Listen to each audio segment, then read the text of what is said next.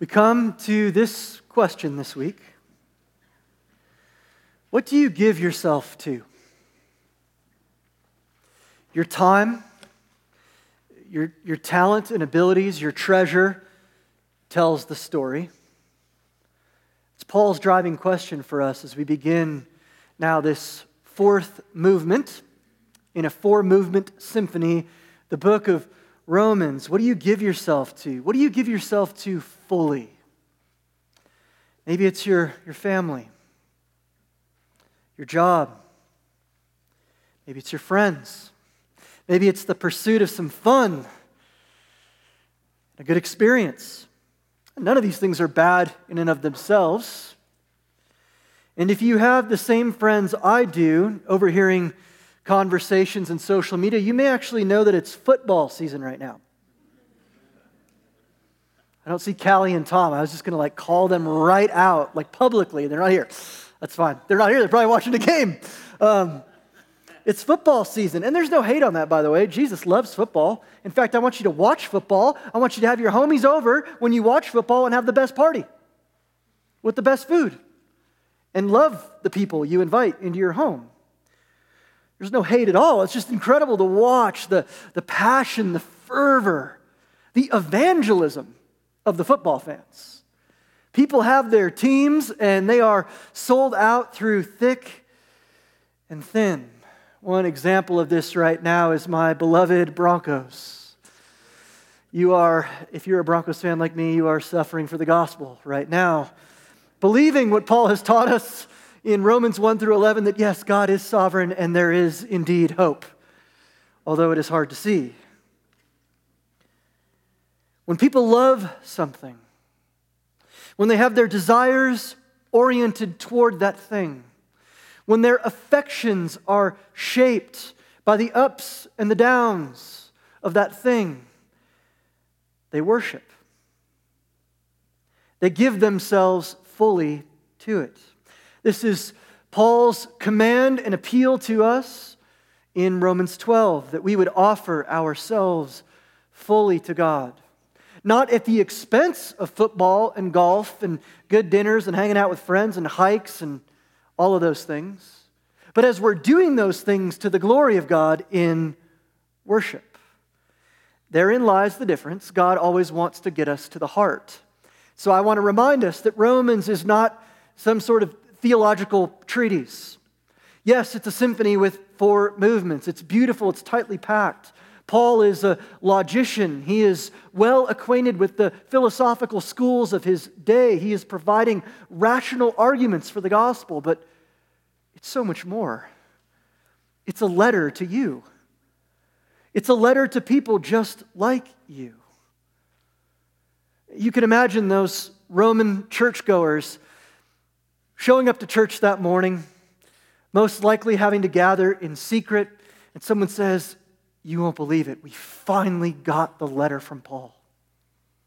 And someone stands and reads Paul's letter to the church. It's personal. The gospel is personal. It gets to the heart. And so this question of what do you give yourself to gets to my heart. This week I found myself with a two-sided problem, maybe two sides of the same coin, really. The first is this, that I do indeed walk by faith, as do we all. I make offerings. Unfortunately, mine are frequently fragmented. It's like having an Android phone that's 2 years old. Fragmentation of the operating system. I have a little bit of offering over here, a little bit here, a little bit of offering over here, a little bit of my love, a little bit of my affection, spread about. Functional saviors, as it were. That's a challenge. But the challenge goes deeper than that, because we know the right answer. At least most of y'all church people do. You know the right answer. Offer yourselves fully to God. Consecrate yourselves in full devotion. Be a living sacrifice. And yet we are real people with real wounds. And so the heart question doesn't just expose our fragmented idolatries, but it also gets to that deepest concern, which is, God, can I trust you? If I offer myself fully, can I trust you with what I put there? my soul, my life, can I be fully known and fully loved? And will you come through for me? An honest question that gets to our hearts, not only based on the injustice and evil in the world, but more acutely from our own experience. God, if we offer everything, can we trust you? So Paul turns us now in the book of Romans from issues more doctrinal, Romans 1 through 11, to issues more ethical. How shall we live? What does it mean now to live in and through the grace of God? But remember this, it's still doctrinal. There's no false dichotomy here. Like Romans 1 through 11 is doctrine, and all of a sudden, boom, Romans 12 through 16, it's all a collection of pithy sayings about, how to obey. Because the thing that holds Romans together, the thread within the symphony, and perhaps our most precious doctrine, is this idea that we are united to Christ. I love Martin Luther. Romans has much to say about justification being put in the right by the grace of God in Christ through our faith, no works, because look at you people. What do you have to bring? Justification by faith is all over Romans. But the key thread is this idea that we are in Christ. We are united to Christ. And so all the benefits, not only your being justified, but sanctified, that is made holy, sustained, that is, he will finish the good work, and ultimately brought to glory and bringing others with you, all of those benefits are because you are now adopted into the family of God. You are beloved children. You are in Christ. And that provides the foundation to the question, how shall we live? Remember, Romans 1 through 3, guilt. Romans 4 through 8, grace. 8 through 11, really. Romans 12 through 16, gratitude. Guilt, grace, gratitude. And when I say guilt, don't get triggered. I'm not talking about, come in here and beat you up and thump you with the Bible. None of that. By guilt, we mean the simple acknowledgement that we're sinners and we need God's grace. I mean, that's the starting point for being loved by God through Jesus. Okay, I can't do it on my own. I've tried. No amount of money. No amount of education. In my case, charming good looks and rapier wit. I mean, no amount of any of these things is sufficient to save. And no, that doesn't mean you're the worst person and all the people out there are as bad as they could be. By no means. It does mean when we stand before a holy God, we have nothing to bring that is sufficient to save us. Because ultimately we love ourselves. We want to be our own gods. And so as all are sinners, Paul says, but check this out, Jew and Gentile, although all are sinners, are saved in the very same way. This was a revelation to the hearers, but he proves it. Remember Romans 4, we're in the family of Abraham. He goes back to the Old Testament, to the Torah, to the writings, to the prophets, to show them that it's always been this way. In Romans 9 through 11, Jew and Gentile have unique roles in the history of redemption, and yet those roles are reconciled in Christ. So this guilt, grace, and gratitude is the story of Romans. It's the story of the whole Bible. And this is the mission that Paul is on. Again, let's not abstract up the letter, thinking that it has, it's just some collection of beautiful theological concepts. Paul is on a real mission for real hearts. Twofold. One, that Jew and Gentile unthinkably, this is almost as weird as, older folks and millennials, that Jew and Gentile could be reconciled, could really love each other, could really look at each other in their differences of language and culture and socioeconomics and privilege and power within the Roman structure and love each other deeply from the heart and die to themselves for the sake of the other. So reconciliation is the first piece of his mission.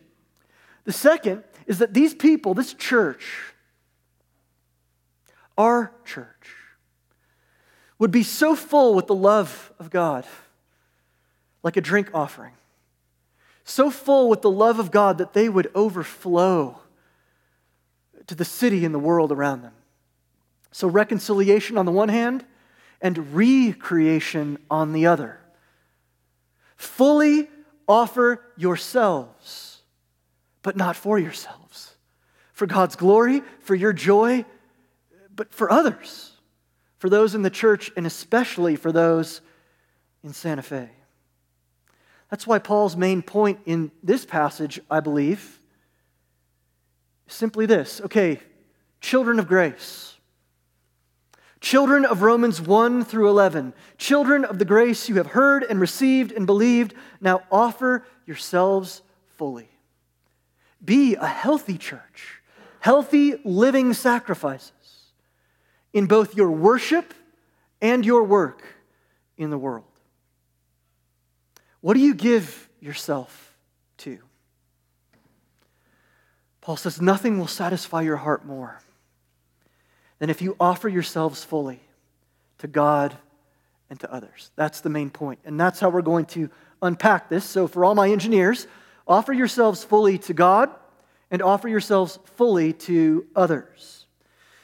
First, fully to God. We are to offer our bodies. And these first few verses in Romans 12 provide the foundational thesis statement for the rest of movement 4. That is Romans 12 to 16. Paul makes an appeal. It's a command. And Paul's appeal, although founded on the grace of God, blossoms in the authority of Christ himself, because Paul says, I appeal to you, therefore, by the grace given me. Now that's a nice way to say, I am an apostle of God. So this isn't a suggestion. And I'll be honest, I needed to hear this week. I actually need to hear it every day, like 17 times. It's not a suggestion that if you have been met with the grace of God, that if the mercies of God have broken into your soul, that you reconsider the idols of your heart and where you are offering your time and talent and treasure. It is a command. It is for our good, and yet it is a command. So offer yourselves fully to God. Pay attention to what Paul says here. First, he says, we offer ourselves fully by the mercies of God. Notice the definite article there, the mercies. And we won't rehash it again, but repetition can be helpful for my fading memory. He invites us to look back. Once more, Romans 1 through 11. Those are the mercies of God. You want to stand in awe of God? He chose one man, Abraham. One family grows into one nation, one persecuted nation. They sin, they're in exile. He goes and gets his bride. He brings them back. 400 years of silence, and he sends his son. And now this good news goes to the whole world. The whole world, even Santa Fe. The whole world. By these mercies of God, Paul says, grace compels our offering. We don't serve the Lord in thankfulness. We don't obey because we have to. We obey because we want to. We trust the Lord in obedience in our doing because the doing of our obedience has already been done. It is finished in Christ. And this is really a key to understanding the Bible. The whole Bible. By the way, feel free to fact check me. All right, pull out your little supercomputer and Google it if you want. I'm on solid ground here. So often what we do as Christians is we pray the prayer, we get saved, and that's all by grace. And then the living and the doing and the being, in God's people, it's this creep. It just creeps in to subtly shift to now it's kind of how are you your works and your righteousness and your merit, and how are you doing? Paul would say no. The indicatives, that which is indicated about you in the gospel, that you are in Christ, by Christ, for Christ, through Christ, forever, those indicatives not only found, but sustain and drive the imperatives. So the commands are real. Friends, let us not be hypocrites. Let us repent of our sin, my sin, man. I want to tell you all about it, so let's go to coffee. It's real. Romans 7. We still wrestle with the flesh, even as the Spirit is having victory. And it's no excuse, I'm sorry, but we don't get to play the victim.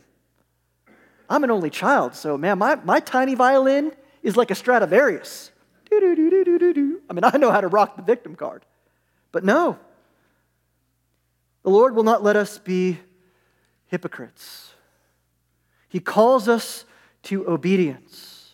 It is not a suggestion. Paul speaks and appeals with authority, but the indicatives always precede, undergird, and bring to completion the imperatives. This is the gospel that Paul has fought so hard for in Romans 1 through 11. So we cannot make the mistake now of going, oh, Romans 1 through 11, it's all grace. Romans 12, what do we do? All right, Paul, give me my list. Give me my list for a better life, better marriage, better looking, better job. What do I do? No, it's grace all the way down. I'm not ashamed of the gospel, for it is the power of God. It's the righteousness of God. It is His covenant justice, His promise-keeping justice to justify us, not just in the past, but in your present and in the future. We can't lose the gospel as we move into application. And that's why I love the song that the chorale sang. They were here in the first service, so I walked over and thanked them. So I'll thank the Ghost Chorale. Thank you, Tony. I love their ministry. Who but the Lord? To offer yourself fully to God, guess what? It begins with God. It's carried on by God. And it ends with God. Who but the Lord? So we offer ourselves fully to God by the mercies as a living sacrifice. And that should sound weird to you. It sounded extremely weird to those who heard it in the first century. A living sacrifice?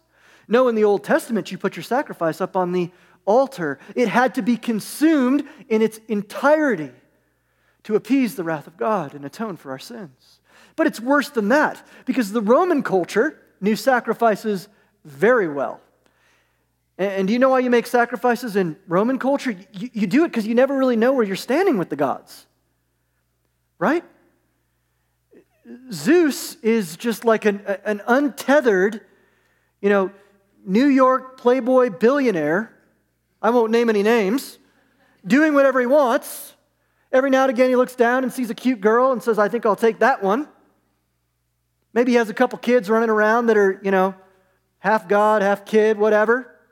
And you just don't know quite how you stand with the gods of the Roman pantheon.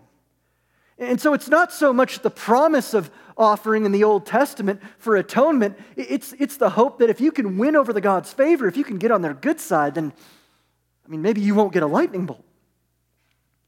Paul says it's nothing like either of those, because the final sacrifice has already been given in Christ. And we certainly don't live as a sacrifice to appease God. It's the opposite. Because Christ's sacrifice is final, and because God doesn't need to be placated, but is already happy with you. Can you possibly believe that?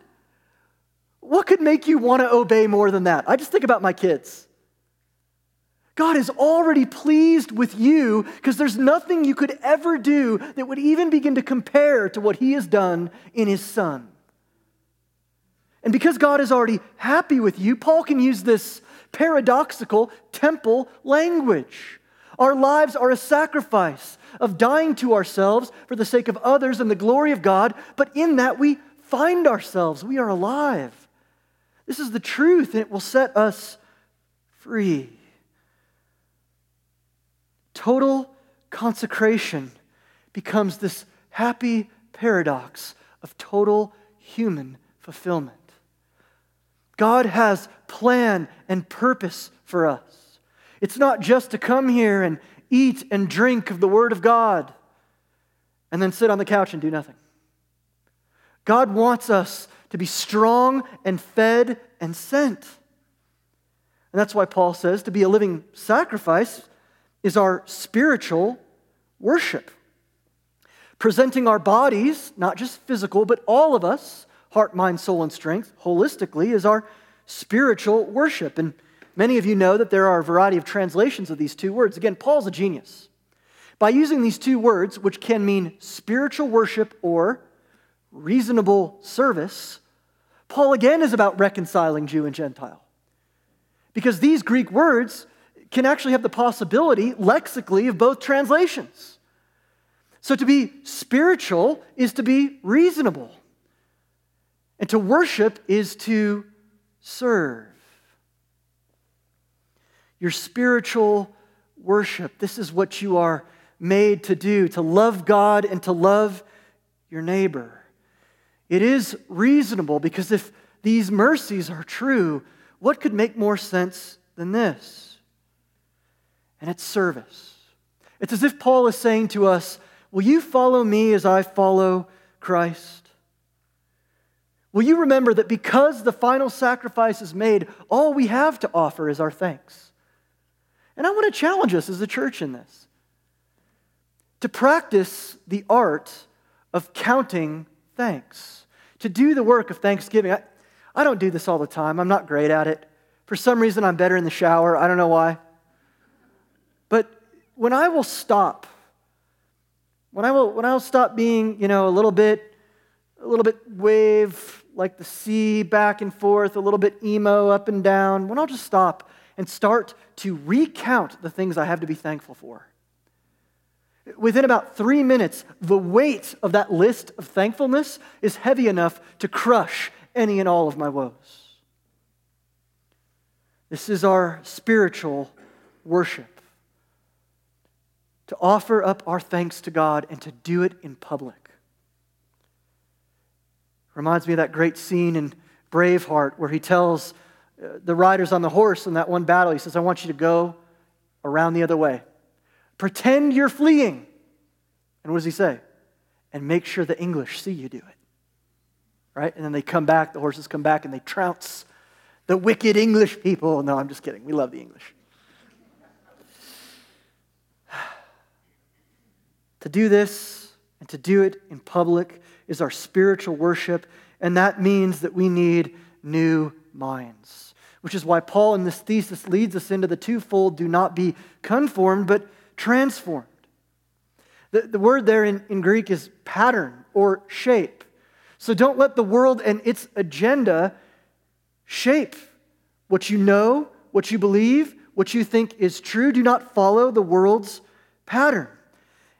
And can I just say, this is really hard to do because we are bombarded by messages all day long about our insufficiency. You're insufficient looking, and so you need to buy more products. You're insufficiently having fun, so you need to go on some new adventures. You're just never enough. Until one of you invents the thing, and I know we got a few Lannel folk here, where I can stand in the mirror and airbrush it all up in the morning and magically money appears. It's just never enough. And it never will be. So Paul says you must have a transformed mind. That's what it means to offer yourself fully to God.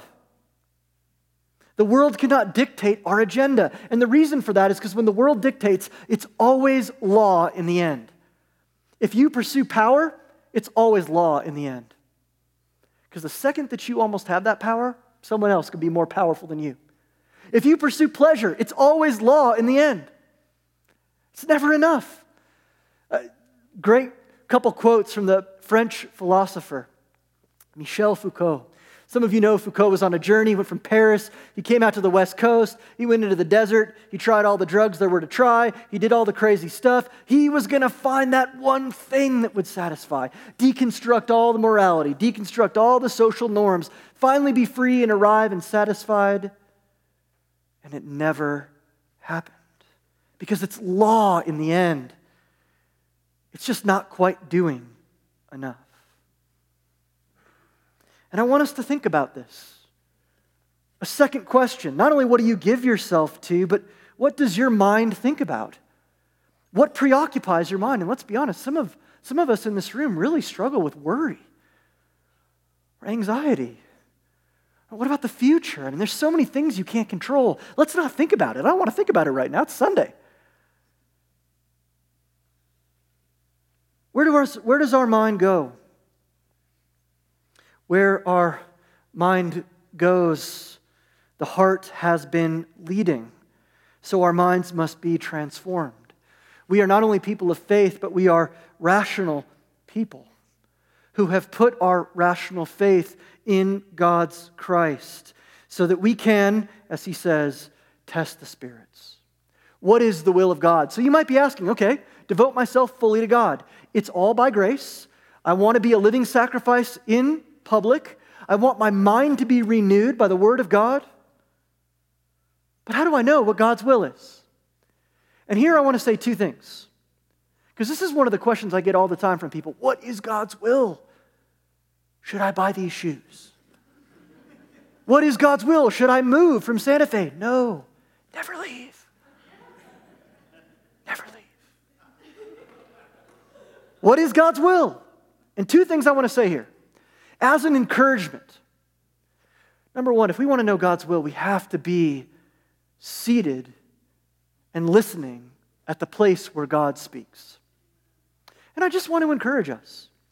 Once again, pull that little supercomputer out of your back pocket, download the Bible.is app or the ESV app or whatever. We have never had more access to being able to fall asleep listening to someone read the entire Bible to us in a soothing voice.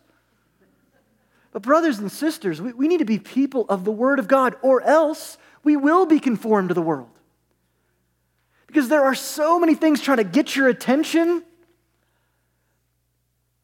It's called compassion fatigue.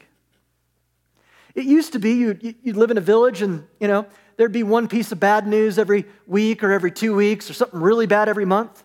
Now you have access to the worst news in the world all the time. And it's exhausting. And if we're not careful, we're going to think, man, the world really is awful. People really can't get along on anything. Nobody likes each other. Look at that person, how they didn't use their turn signal. All of that. We have to sit in the place where God speaks, which means we need to find creative ways. I can already hear my own excuses. I'm busy. All right, well, download it and listen to it on your walk. I don't have the time. We make time. So to discern God's will, to test the spirits, we have to sit at the place where God speaks. And then this, quoting St. Augustine, probably, he had this great little phrase. He said, "What is God's will?" they ask. And I reply, "Love the Lord your God with all that you are, and love your neighbor. Now go and do as you please." Now go and do as you please. The beauty of these truths are not only do we get to sit under where God speaks, but we get to be held where God walks. And as we are loving God as He loves us, here's good news. You can't screw it up. Ultimately, you cannot screw it up. And that is why offering yourselves fully to God leads by necessity to offering yourself fully to others. Because the body must move. We have to exercise. We cannot just eat and consume and be all about me. We have to move. This is the sacrifice that God desires from you. The sacrifice God desires from you is your full trust and devotion to Him, good days and bad, and to love each other in such a way that our friends in Santa Fe go, "That's weird." I mean, really, why would anyone want to come to church? And don't tell me because we got free coffee out there. Let me come to church and sing a bunch of songs I don't know, hang out with people I don't know, hear some weird dude give a weird TED Talk thing I don't know. Come up and eat this tiny little wafer. I want to do like a huge loaf of bread. Let me eat this tiny little Nerf pellet wafer. And why would anyone want to come to church? Except that God's people, fully devoted to God, and God fully devoted to us, that's grace, can love each other in such a way that our friends look at that and go, "That's not normal. What's normal is for me to get mine and take care of myself," because you be careful if you're too vulnerable. You'll get hurt. Be careful if you trust people too much. You will get hurt. I've been hurt. I've been wounded, they might say. I can't go there. You're telling me there's people of different ages, different stages, different backgrounds, Jews and Gentiles and even Santa Feans. And they come together and they die to themselves and they give to one another. Can you imagine the light that we will be and are and must be in this city when we do this? Go read Acts chapter 2 and 4. All the believers consider themselves one in heart and mind. None of them considered any of their possessions to be their own, but gave to one another as there was need. Those who had fields took them and sold them and laid it at the apostles' feet, so that together they could plant churches and build the kingdom of God. The body must move. To offer ourselves fully means fully to others. So we have sober judgment about ourselves, Paul says. Don't think more highly of yourself than you ought to. I do struggle with that. I'm sure you do as well. But the conviction for me here is in those places where, I wish the world was a better place.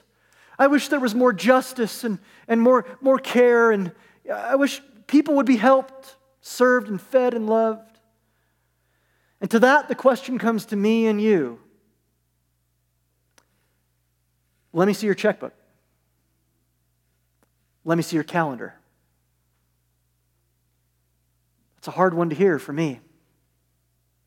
Because where we put our time and our talent and our treasure, we reveal our full devotion. The good news here is it's not about you. The hard news here is it's not about you. And Paul is throughout speaking in the plural. We read it like 21st century Americans. How else can we read it? Okay, offer up my body as a living sacrifice. What do I need to do? What are the rules I need to follow?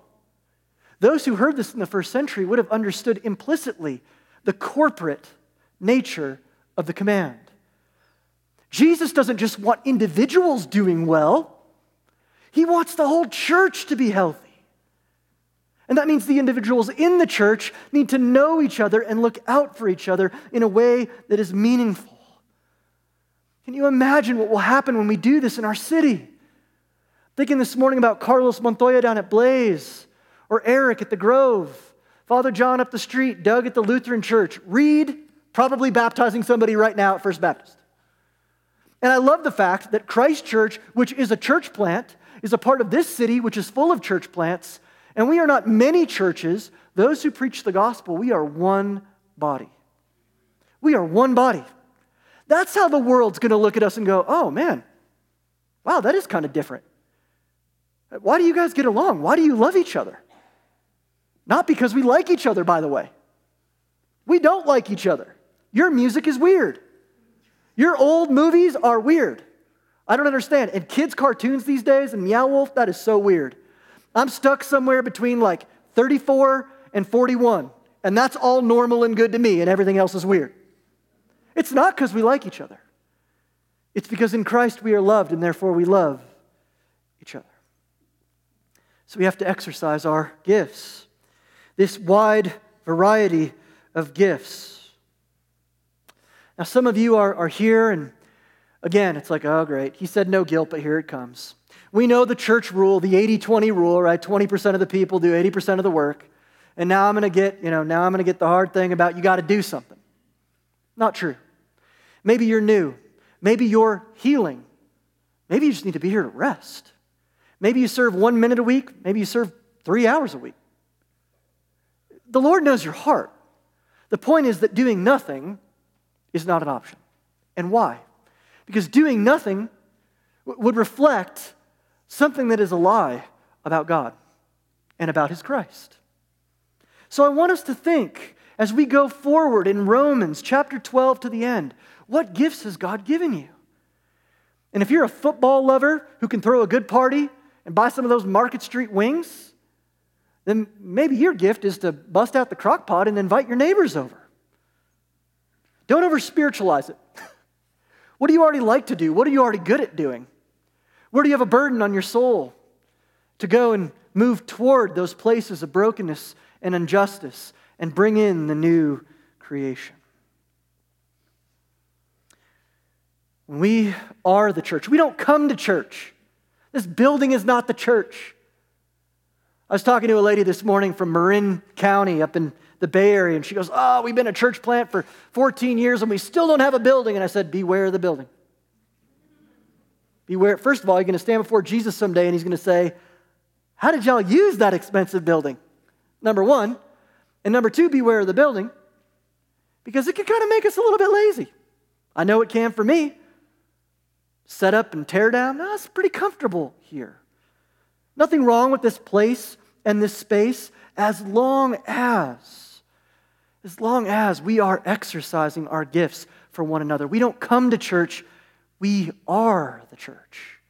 We are a body. So if one of us is hurting, we're all hurting. If one of us is joyful, we're all joyful. Consider your own body. You stub your toe, it's not like the rest of your body's like, "Well, I don't care about that." The rest of your body reacts with some interesting words often. Offer yourselves fully, because Christ has been fully offered to you. So what do you give yourself to? And when the answer to that question is, "Lord, I believe, but help my unbelief," God is there to help us and to hold us. By God's mercies, let us give ourselves fully to Jesus and to one another. Let's pray. Father in heaven, thank you for this humbling and encouraging passage.